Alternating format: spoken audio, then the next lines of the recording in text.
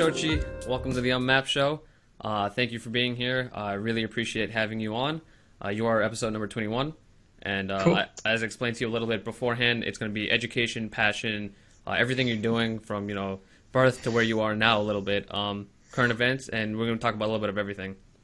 So the way I like starting it off is talking about your background in terms of education. So realistically, more on the side of like high school into college, because that's the most recent and, kind of where you are right now. Yeah. But, a little general like timeline of where you grew up and where you're going with things, high school, college. Sure. So, I grew up in a town called Skaneateles, New York. It's 30 minutes out of Syracuse. I went to the local high school here, and I was involved in the drama program, and I did track a little bit. And then after high school, I went to Stony Brook for a year, and then I transferred to Binghamton to be a little bit closer to home. And all the while, I've been a psychology major. Now, is psychology the thing for me? Probably not. I do enjoy learning about it, but I don't think I'm going to pursue it after college. But it's been cool. College is okay. I'm not a college guy, it's whatever. I mean, that's one of the main reasons I like talking to all these people is because everyone has a different reason why they're there. And again, like you saying, like you kind of don't know if you want to keep going with psychology. Like that's like a great thing to talk to people about and like let them know that sometimes it doesn't pan out. Yeah, clearly. So go ahead. How come you went into psychology to begin with? So growing up, I've had, I don't want to call them issues because they're really not issues. I grew out of most of them. Since day one, I've had ADD and ADHD, and I know everybody says that, but I'm a very hyper dude and very loud and yada yada yada. I can attest to that. Yeah, there you go. Yeah. So, I had a psychological background being in one-on-one with a therapist growing up, and it wasn't anything like severe, but that inspired me. And then just the general understanding of like human behavior. Like I think the first time that I was really interested in pursuing psychology is watching people, well, first understanding the etiquette of public speaking, and then watching people public speak in front of classes or in front of their like group of soccer team or whatever it may be, people giving speeches, and do they have the power stance? Are they crossing any of their body parts, like showing insecurity? Are they looking at the ground or just looking at the instructor? Are they making eye contact with everybody else? So it became like this breakdown of who's doing it right, who's doing it wrong, and how great of a public speaker could I be? And then I was like inspired by that, and I was like, ooh, maybe if I start with public speaking, I could start, can I swear on the podcast? Yeah, you can do it. All right, cool. And then I was like, maybe I'll be a fucking mind reader, but that never panned out. So now I'm here and I'm at Binghamton, and I'm gonna graduate, and the next step is sales. So that's interesting because the last person I actually had on yesterday, he's a friend from mine from high school. He goes to St. John's now. He started at Pace. But he's also psychology track, and the reason he got into psychology was because he was always a people person. So like he was always very intrigued by social interaction and how we like talked to people, how we like understood what they were going through and tried to figure out like what's going on in their mind. So I think most people that go into like psychology have that innate kind of intrigue in human behavioral patterns. Because for a while I wanted to get into psychology because I mean that's one of the reasons that I like talking to people so much. Is because like every person is so different, and you can see like their little isms, like the things that make them click or make them who they are, and it's so interesting because every single person is so unique. It's true. So I think going into psychology, a lot of those people have that genuine intrigue beforehand, and go into it just because they're interested in what they can learn.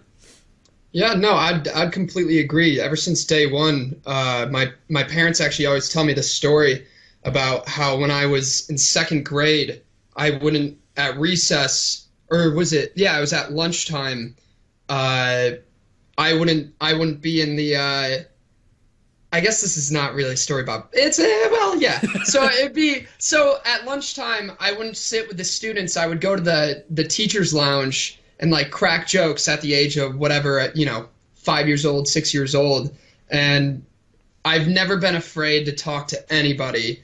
And another little mantra of mine is like, I'm pretty sure I've never been embarrassed, because it's just I don't care what I have. I really don't have a filter. I like and how you went into the camera for that one. You're like, I gotta show the people. Like, I really don't care. Yeah. I really don't give a shit. I have no problem talking to anybody. If you're nice to me, I'll be nice to you. And I do enjoy picking up on people's mannerisms, and if they have any like tics, if I said something wrong, or they by their body language, that kind of stuff. Just understanding, the fifth element, or whatever you want to call it. Right. And one of the points that I brought up when I was talking to him was that when you have, the knowledge or a little bit more intellect on like human behavior, I mean, you're going to do better in any field that you're in, because at the end of the day, no matter what job you're pursuing or whatever field you're in, it's going to be with other people. You know what I mean? Oh yeah. No, I see.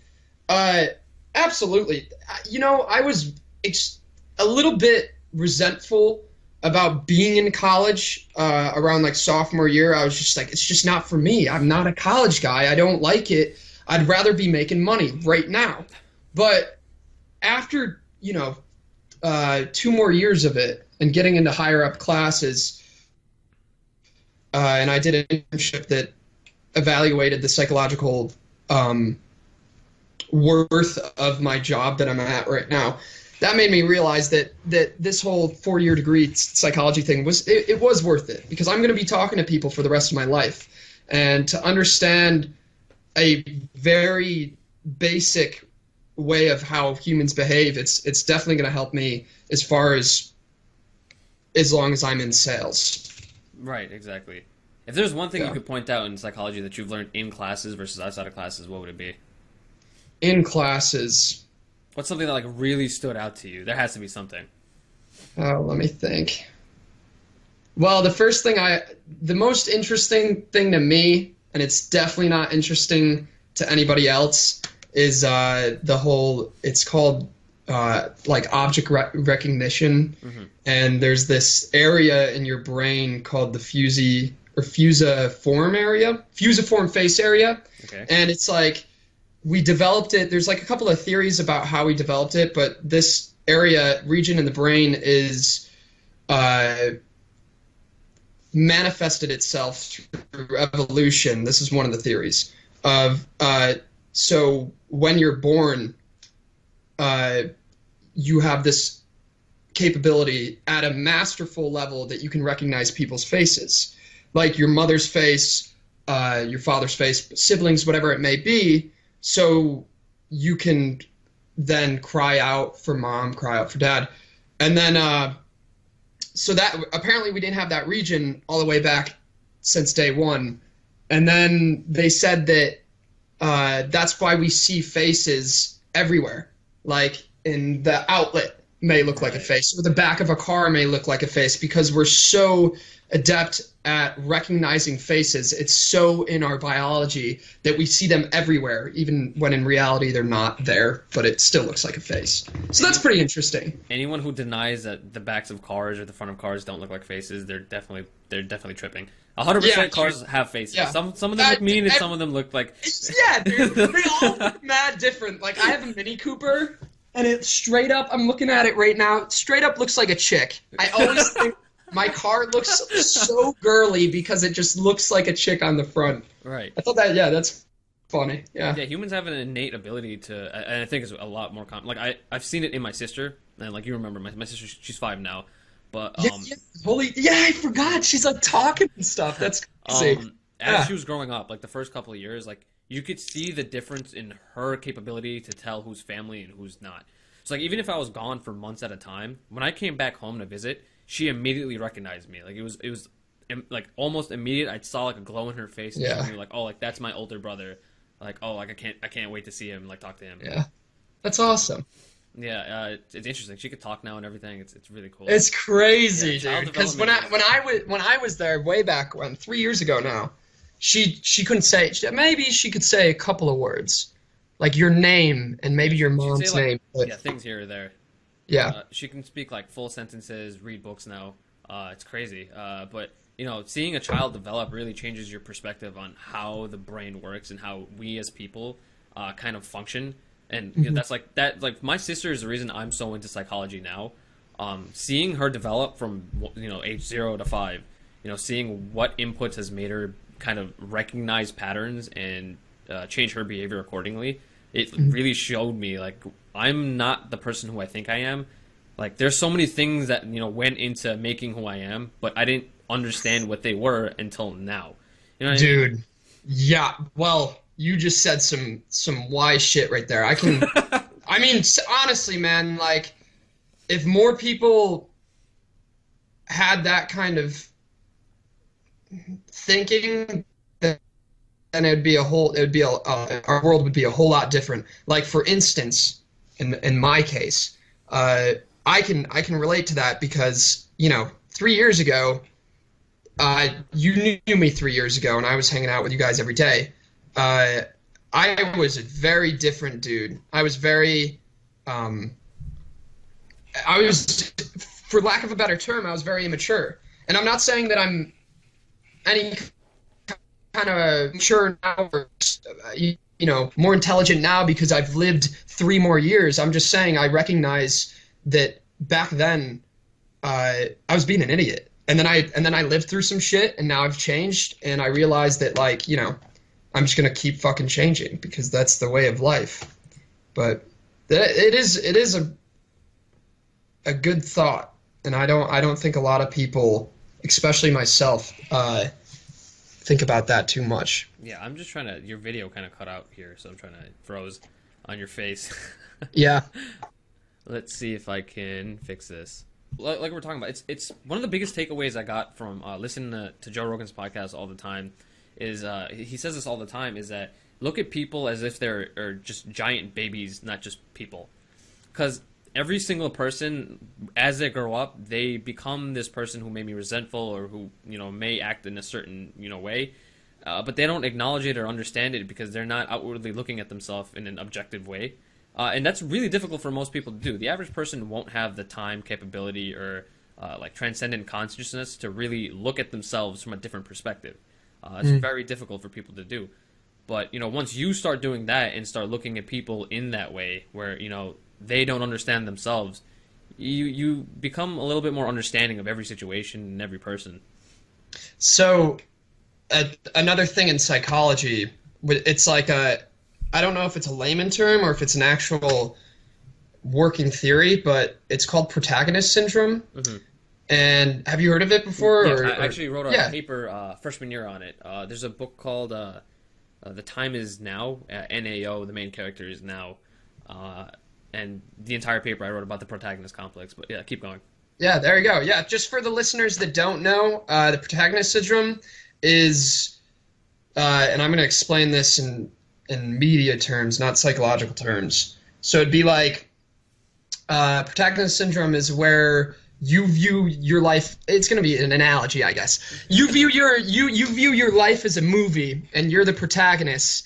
And say, if this is me, you would be a secondary character that has a one-dimensional personality that comes in my life and goes right out. And you may leave an effect on me, but that's my lasting effect. I can leave effects on other people, but those are like fugazi, and it doesn't matter. So pretty much you're the center of your own life, and you can't understand other people's perspective. And it's a little bit of what you're talking about.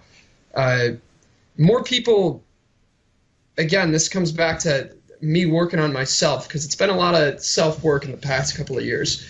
More people, including me, need to realize that, and I'm going to change the subject just a little bit, need to realize that I have my issues. You have your issues.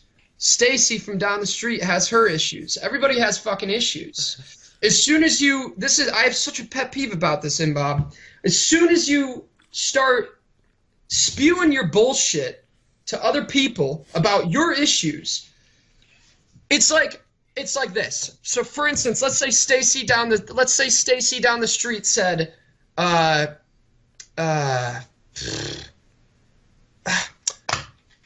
Stacy down the street says, Haley is being such a bitch. She made out with Steve at this party, and she knew I was into Steve.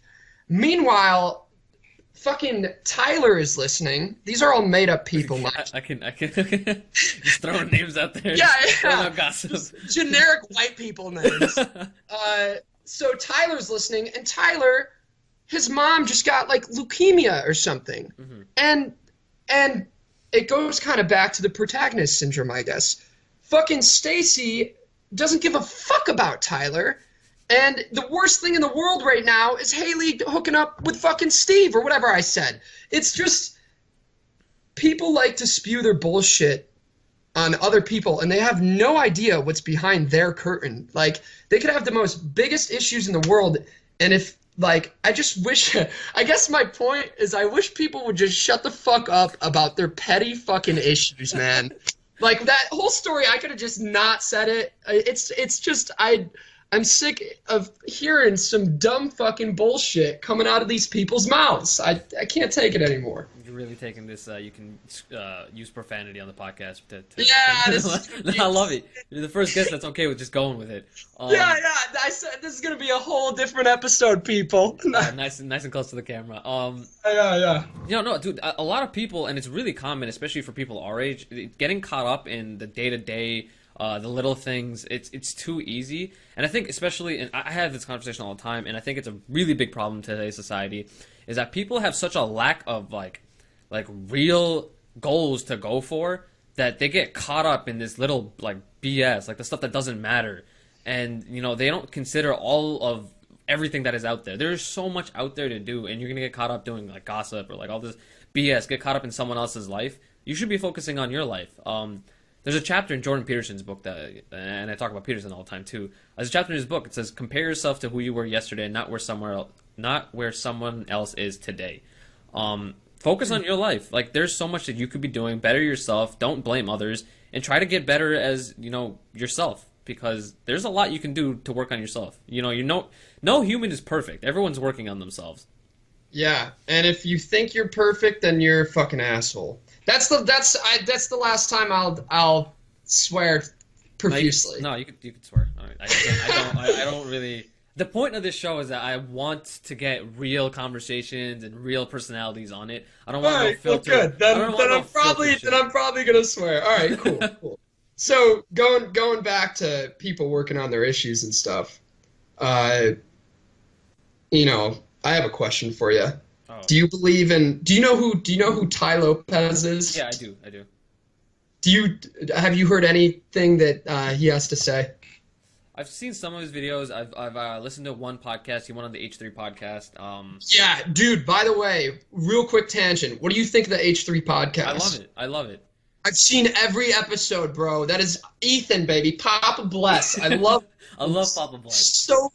So much, yeah. It's outrageously professional. Their setup is on par with Joe Rogan's setup, which is, the best setup that I know of. Honestly, he had to copy Joe Rogan a little bit. No, without a doubt. But the thing is, I see there's nothing wrong with that.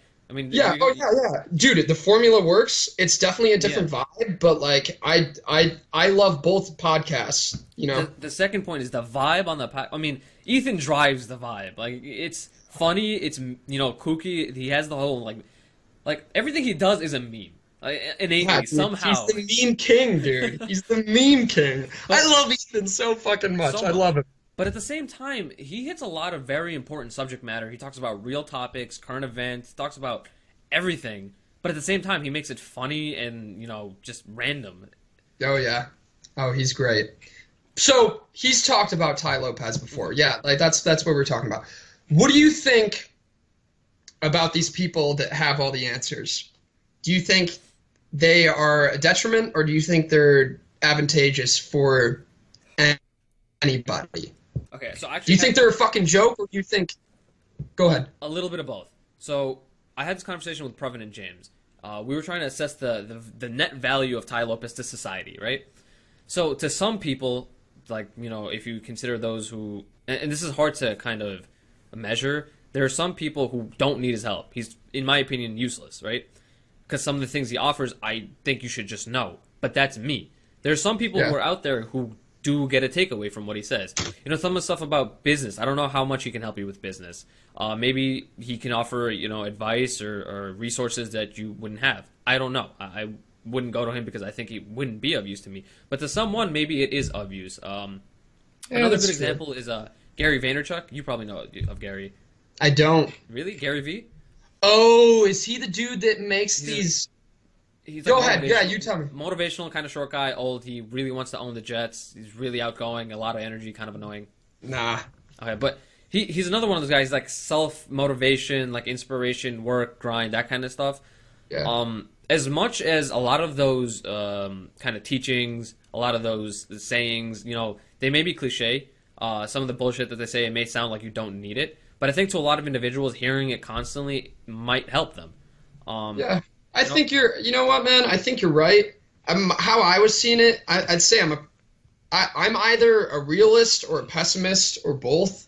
Because like how I see it is he makes people pay for his like videos and you said like it's common sense. Yeah. This dude isn't any different from me or you.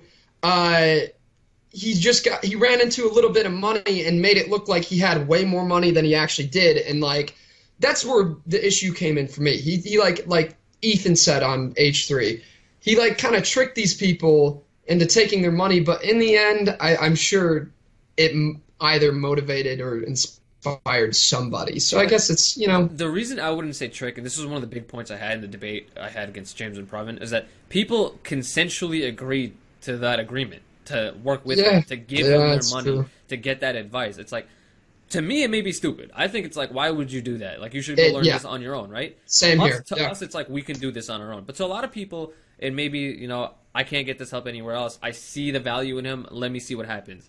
If that, it's an investment. And if that investment doesn't work out to them, then they made a dumb investment, Yeah. All right. I can get on board with that. That's cool. Because at the end of he put a bad taste in my mouth is all. But you're right. I'm sure some people got some kind of value from him, but nonetheless. I agree. I personally don't really like him or his personality or what he stands for. I don't think he's genuine. Same thing with Gary. It's like, yeah, he's self-motivational, but sometimes he's an asshole, to be honest. Yeah, dude. And like the energy there, like I don't like it. But if they can provide something to someone, good for them. Whatever. Right. At the end of the day, it's an economy, and they're providing a service to some people in some way. So if it happens to be that it works for them, it is what it is. You will not ever see me giving those people my money. So yeah, that's just what I'm Same here, dude. For sure. All right, so the next thing I want to get into now is going to go back to like your kind of route through schools. Is more on the side of kind of passionate type things. So since I know you personally, I know you got into like acting, drama, singing, a cappella, all this stuff like early on, I believe in high school. And then you also pursued it later on in college. That's right. How you got into it, how did you keep pursuing it? Do you plan on pursuing it still? And stuff along those lines. Yeah, so, I guess I'll start with a cappella. But I'd like to talk about a couple of other things, too. A cappella is pretty interesting. Goes back to me having ADD and being hyper. Here's a funny story. So, a little bit of a tangent, but when I was younger, all three of my brothers are wild. Or, there's me and my two brothers, and we're all wild. So we'd be screaming, hooting, and hollering around the house and just, like, singing and shit. And my mom's like, boys, like, she says this is how she got me to shut up. She goes, she'll kill me if she ever hears this. If you boys don't start, or if you keep screaming like that, as loud as you scream, it's known to cause cancer. And we all were like, Oh, okay, we're gonna stop.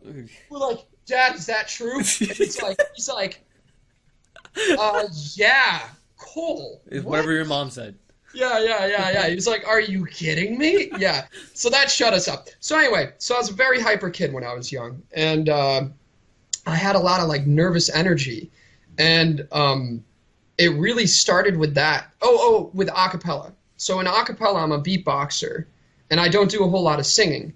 So when I was younger, I got like really hyper and I had a lot of nervous energy, and I would just like make a little like almost like clicking sounds with my tongue. So it'd start off like really easy, simple like that, and then I started in probably seventh grade. So however many years later, it turned into like like an actual articulated beat sound. So that's and I've always been a music guy, so the beatboxing, I needed an outlet for it. Acapella, in reality, with the choreograph or the dancing or whatever the fuck, is kind of lame. It's like going to a party. A comedian said this. It might have been Jeselnik, Anthony Jeselnik, or it might have been like. It definitely wasn't. Yeah, he's okay, but it might have been Billy Burr, and you've seen Bill Burr on Joe. Without a doubt. Oh, he's my yeah. Of course you know that. I did the impression when I was at Stony Brook. It might have been Billy, but I don't know. He said acapella. Who would go to college and choose acapella as a hobby? It's like going to a buffet and seeing steak, bacon, mashed potatoes, corn, and then you go to the end of the table and there's some quiche right there. And that's all they eat is fucking quiche. It's just so white and so lame. And I've always kind of felt like that. But it's, it's an outlet for me to beatbox, and there's some nice people there. So that's cool.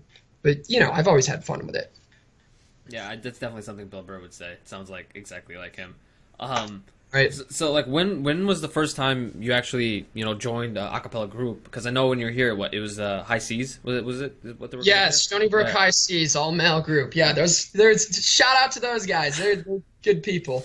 The first time I got into acapella was, I believe, freshman year of high school. So I've been beatboxing for like 2 years before this whole acapella craze started. There was no acapella groups at my high school, and this chick that I was dating at the time, and her best friend and my best friend, so we called ourselves the Core Four, or was I involved? I don't even remember. I just remember that they asked me if we could start an acapella group and if I would be comfortable enough to beatbox, and that's pretty much how it started. And then like we started one group, and then the year after there was like 3 more. So yeah, no, that was the first time, freshman year of high school, and then I just kind of kept doing it since then. Okay, cool. So I actually realized that I want to jump back into education now because I forgot a couple questions that I want to get in. Yeah, sure. So when it came to college, I knew that you went to Stony Brook for the first year. So the decision of going to this college, was, and this does kind of tie in with the passion thing. Like, did you ever consider going to a school because of being in a drama, acting, or kind of music program, or what drove your decision to go to Stony Brook University? So I applied to all kinds of schools. In short, just so I don't fucking keep talking here, it really came down to money. Right. It was a trade-off of money and how great would that degree look to employers. So Stony Brook gave me a lot of money to go there, and it was a well-known school for the field that I was interested in. So 1 + 1 is 2, and there you go. And then Binghamton is either equal or just under Stony Brook, so that's why I moved to Binghamton. Okay, and so I know the answer to this question, but I'm gonna have to ask it for people who go on ahead. the podcast. Is what made your decision to go to Binghamton? So that is a loaded question. Yeah, no, it is. I know. Because I mean, it's important because I know that the tuition and everything in terms of academia is relatively similar.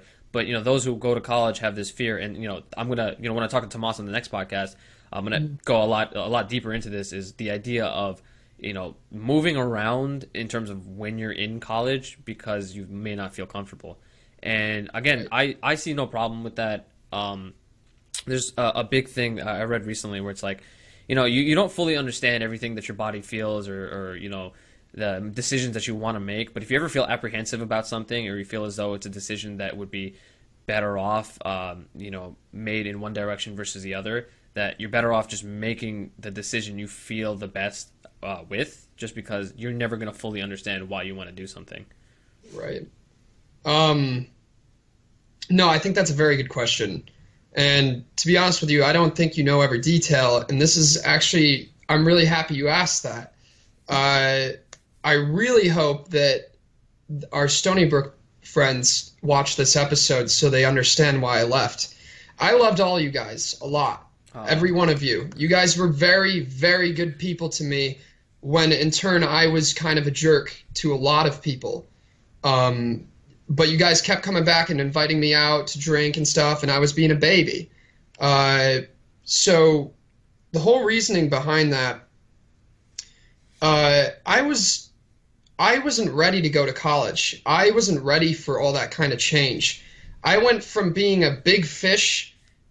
I was a popular dude in high school. I don't think that's an ego thing. I think that I was friendly with everybody, and I had a very comfortable life in high school. And then I went to Stony Brook, and I was a big fish in a huge ocean, 36,000 undergraduates and graduates. I don't know, but it was a lot of fucking people. So, you know, all this change. I just broke up with my ex at the time, which was so microscopic now that I look back on it. But when I was a freshman, it was the biggest thing in the world to me. Mm-hmm. She broke up with me, and my heart was on the floor for like two fucking years, even after Stony Brook. So, you know, I had all these issues, and the issue wasn't Stony Brook, and it wasn't college, and it wasn't you guys, and it wasn't my ex. It might have been a little bit of my ex, but yeah, right. but you know, it was me not being ready for all that change. It was me not understanding how to deal with heartbreak.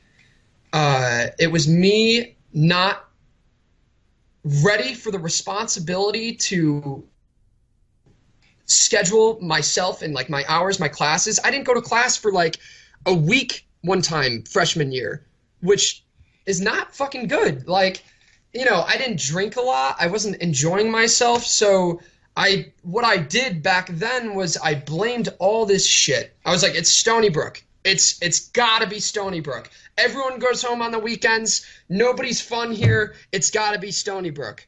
And then I went to Binghamton, and sophomore year, I realized it was fucking me, dude. I wasn't ready for fucking college. And then I made that revelation. I had a shit year freshman year and sophomore year, and then I started doing some personal changes, and now, you know, I'm decently happy in college. I'm content. I have a good time. Like, I've met people, and I'm good in my grades are much better. And the last thing I want to say about it, and I'm pretty sure I've told you guys this before. I know I've told Kobe, is I wish I have two regrets in life, Imran. Two regrets. One, serious now. Yeah, right? Can I say your name? Isn't this like anonymous? No. It's not anymore. I stopped doing that because it's too difficult to grow. That's what I thought. Yeah. So anyway, two regrets in my life. One is I wish I never started smoking cigarettes. It was the worst thing I could have ever done. And two is I wish I never left Stony Brook. It was the biggest mistake. I had so many good fucking people there. And I started fresh at Binghamton, and it fucking sucked. I wish I stayed there. I wish I had a better attitude. And I wish I took a gap year before I went to college. But this is all in the past now, and it's whatever. But I do, you know, I'm regretful. Hindsight is 20/20. Exactly. Anytime you look back into your past, you think, I could have done this so much better. This should have, happened. I should have done this. But you can't change it. It is what it is. It happened, and you got to move on. And it's true. The biggest thing is you've learned from what has happened. And again, for anyone that has had anything happen to them in the past, it's better to make a mistake and learn and move on than just not learn anything and stay in your whatever attitude you may be in or whatever mindset you may be in. Yeah. One of the key things I wanted to point out that you said was like you were like saying how you would blame Stony Brook and stuff. I think a key takeaway for a lot of people is it's really easy to blame outwardly, and it's difficult. And it's not like not saying it's you or anyone that's out there, but I think generally speaking, it's really difficult to look at yourself and be like, all right, like you're fucking up, like you should do something about this. And I do this all the time. where I'll be doing something wrong, or I'll be procrastinating, or I'm not putting in enough effort, and it's easy to slip up. Failure is just doing nothing. Like, you just let things happen. Being proactive is the most difficult task, and that's why. And this goes further back to Tai Lopez and Gary Vee and stuff like that, where people like that, though they may not be offering a lot, the fact that they are constantly reinstating these ideas, I think that could be beneficial to a lot of people. A lot of people need to hear it 1,000 times until it really gets stuck in your head. It's true. So you said doing nothing is pretty much failure. Yeah. And it made me think of something. My dad is by far my biggest role model in my life, and he has so there's a baseball player named, I think his name is Yogi Berra. Yeah, that sounds like this is definitely a baseball player. I'm pretty sure. So his thing was he was a baseball player or whatever. I might have got his name wrong, but he had a lot of little short common sense phrases that were kind of witty but not even. Mm-hmm. So my dad took a lot of advice, or took a lot of his way of thinking from him. And one of the things he said is, and it's I don't know if it's trademarked or whatever, but he said, you don't get lucky sitting home. And take it at face value. You can't meet a girl while you're sitting home. You can't get a job while you're sitting home. You can't make money or whatever while sitting home. So if you're just sitting home on the computer playing video games every fucking day, you're not going to get lucky. Yeah. So it's funny that you say that, and I actually mentioned this on a couple of the recordings, is that I have a quote that's on my desk, and it's from The Richest Man in Babylon. And this is by far one of my favorite quotes, and it says, I don't know if you can read this, probably backwards, but men of action are favored by the goddess of good luck. Yeah. And I always say this quote, and I always have it here because I have this debate with one of my old friends from high school. He's graduating from college with a 6-figure job, and he always tells me, he's like, yo, I just got lucky, like I just, I just did things and it just happened to pan out. And I tell him, no, you put in the work, you did all of the right things, you made the moves that were needed to be made, and you ended up at that position because luck favored you after you put in that effort. You kept doing things. You made that luck happen. Luck isn't just random. It's, as you keep putting in more effort, the probability of your, and again, I'm a math major, so I love probabilities. Yeah. The probability of your luck it's going to go up. There's more chances of something happening, something working out, and just kind of working your way. So I always look at that quote whenever I'm procrastinating or doing something wrong, and I'll look at it and be like, I should probably stop playing Fortnite, or I should probably do something. Yeah. No, yeah, it is true. That guy, your buddy there that's making 6 figs, he wasn't sitting home. No. He was getting lucky. He got really fucking lucky. I'm sure he worked pretty hard, but goddamn, 6 figures. Holy shit. That's crazy. Yeah, no, he I think you've met him. He's the only guy I talked to from high school, but he I totally met this homie. Yeah. It was in the park. No. I think that was Antonio that you had met. That was a different friend. That was a middle school friend. But anyway, this kid, he's had multiple internships. He's done literally everything right that I can see. And the reason that it worked out is because he constantly put in effort. He constantly made, and though it may not be 100%, like he always tells me, there's people that put in way more work than me. There's always someone else that's putting in more, and I think that's a key takeaway. Is that it's easy again, and this is why I think there's some value in people like Gary and Ty's. These things are said all the time.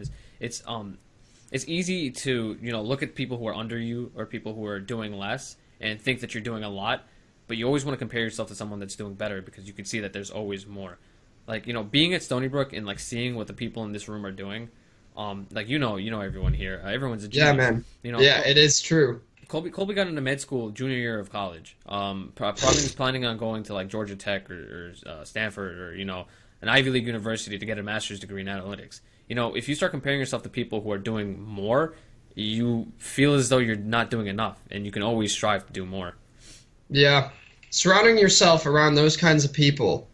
For the listeners that don't know who Imran's roommates are, they're some of the smartest people that I've met in my life, especially because I've known Mr. Colby Buell since I was in diapers, and my God, his first claim to fame was the spelling bees, and ever since then, that kid, you know, it was top 0.01% for standardized test scores. If I could be half the academic that Colby is, or even you, or even Pravin, anybody, I'm not saying oh, come on. I've come to terms with in a lot of ways I've realized Oh my God. You've been saying, you know what, bro? You've been saying that since freshman year. Fuck you, man. No, you know who's not smart? I'm not smart. I'm not academically smart.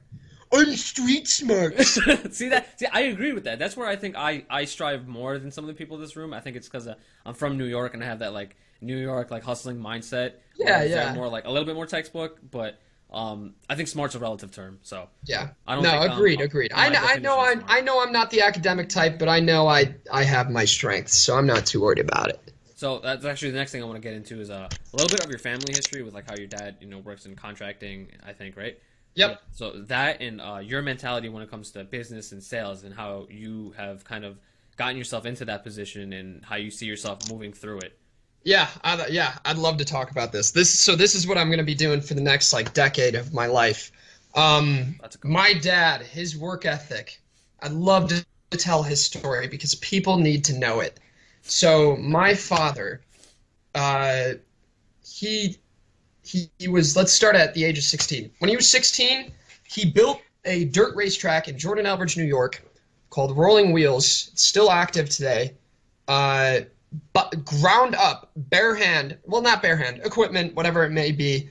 He built it ground up with his one brother, my uncle, and his father. And at the age of 16, his father was the owner of the racetrack, and it was very successful. And at the age of 16, his father died at another racetrack in a car accident. The car flipped into the crowd. And my grandfather was I've never met him. He was the only one killed. So what happened after that is my dad took over this, like, from what I understand, either $250,000 or $500,000 company at the age of 17, still in high school. He was in the newspaper, New York's youngest entrepreneur. And then, so he was running that from 17 till maybe late 20s. And while he was doing that, he got his pilot's license because he had a lot of money. He went to flight school, bought his own plane, flew all over, not Europe, but U.S., Canada, Mexico, and the islands there. So he went to the Caribbean. He met the natives, like flew everywhere, man. Lived this wild life. Then he started putting his money into stocks and made some money there, and then he started buying properties around the local area, flipping them with the equipment from the racetrack because he had a little bit of carpentry skills and so he started with one property to turn into 2, 3, 4, whatever, and he flipped them for more profit. And then an architect came up to him and was like, I see the work you've done with these houses. It's good work. Do you want to build one from scratch? And then from there on out, he became a contractor with no college degree, and he's like one of the most successful contractors in the area. So the best phrase that I can give my father is he was cut from stone. That man had no direction from his parents because one died and then the other was a little hands off. I love my grandma to death. Sweetest woman ever. Nonetheless, there's a lot of details that I skipped out on. But this man was cut from stone. Hardest worker I've ever met in my life.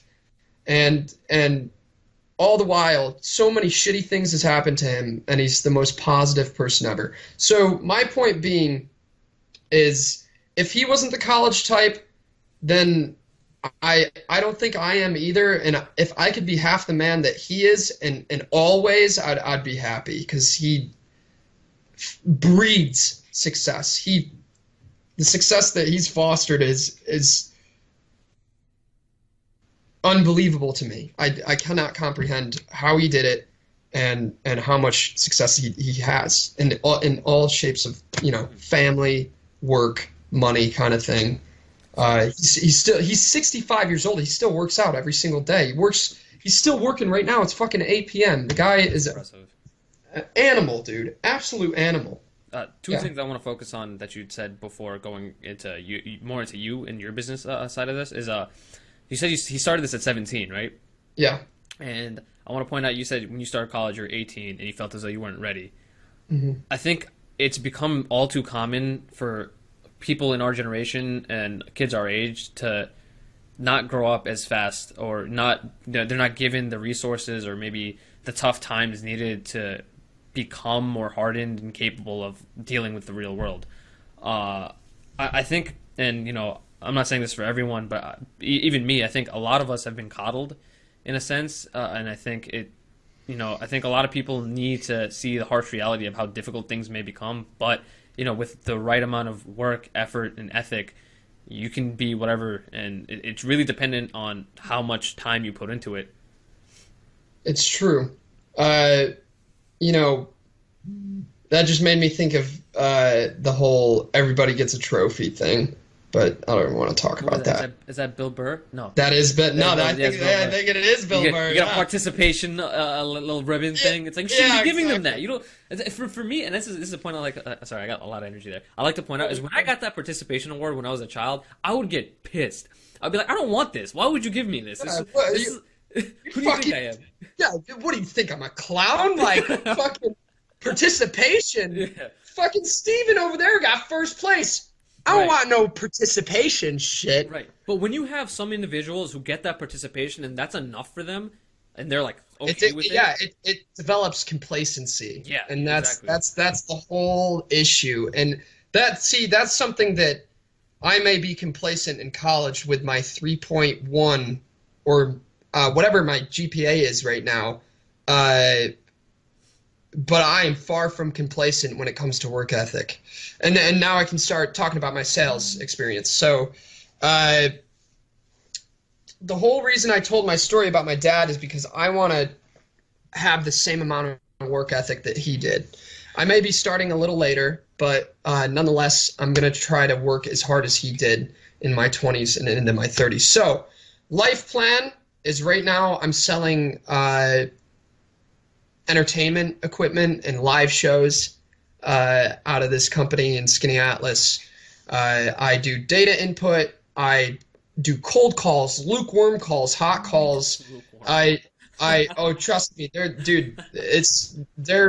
lukewarm calls are some of the best because they try to be pretty nice to you. Cold calls fucking suck. Mm-hmm. Nonetheless, then when we do the shows, I get to travel the nation. These shows, we service the entire 50 states.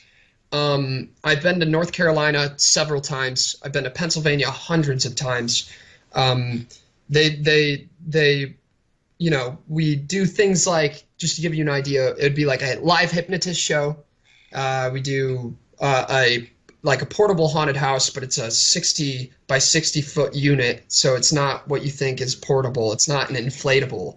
It's like, no, I'm gonna start selling you some shit. I'm just kidding. No. But they I'm too broke to buy anything, so. Yeah, right. This is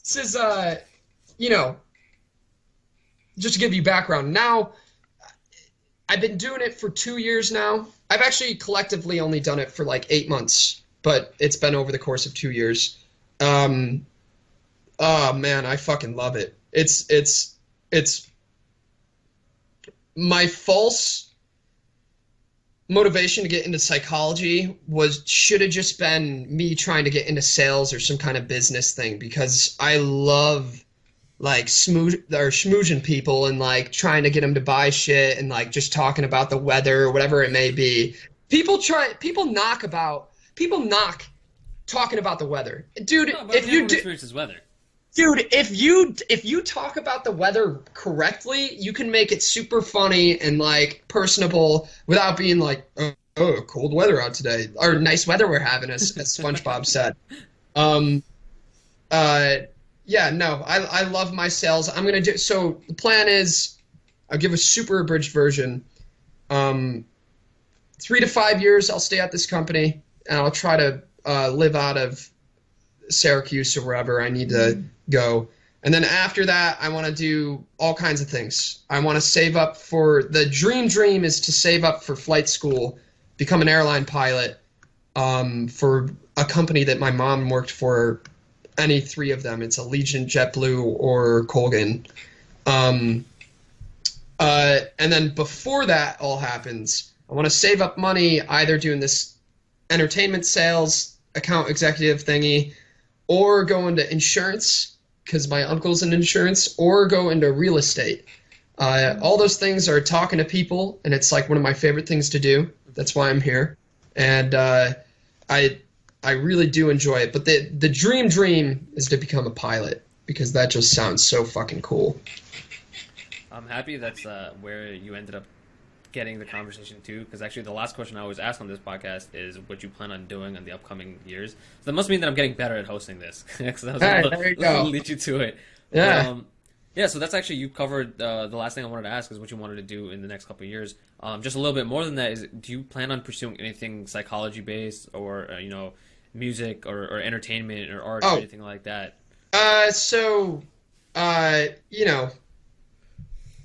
The only thing that so psychology is out the window not immediately. nah. Psychology is out the window. It's out the window. I don't. For right now, I'm not inspired by it. I've been doing it for 4 years. I'm fucking tired. You think I want to do this shit for the rest of my life? You fucking kidding me? So, as far as music goes, I think I'll always keep beatboxing. I love to freestyle rap. I know it's kind of lame, but I love to do it. I've always loved playing piano. I'm going to keep practicing. But as far as making something, worthwhile, I don't think I'm going to do. I'm really going to focus on work and saving money for flight school and that kind of stuff. Awesome. That's dope. That's a cool dream. It's different. It's intriguing. Yeah. Okay, so thank you for being on the show. Dude, thank you for having me, man. 21. Got a lot of good conversation here. If there's anything you want to say to any of the guests that are listening to this or people that watch this video, any one thing that you can kind of point out, let them know. All right, 1, Jillian, hi, I love you. Be cool. 2 would be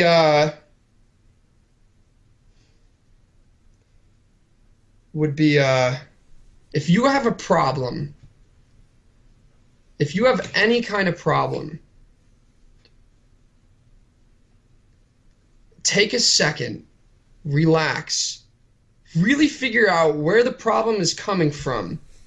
Because if you start blaming and pointing at fingers, it's gonna literally not ruin the rest of your life, but tentatively it will ruin your life. So if you have any issue, take a second, really try to figure it out, be introspective. It might be you. So if you have an issue, take your time to figure it out. And that would be my advice. Wise words. All right, guys. Thanks for listening. Thanks for tuning into the podcast. I'll probably have this up next week. But yeah, peace out.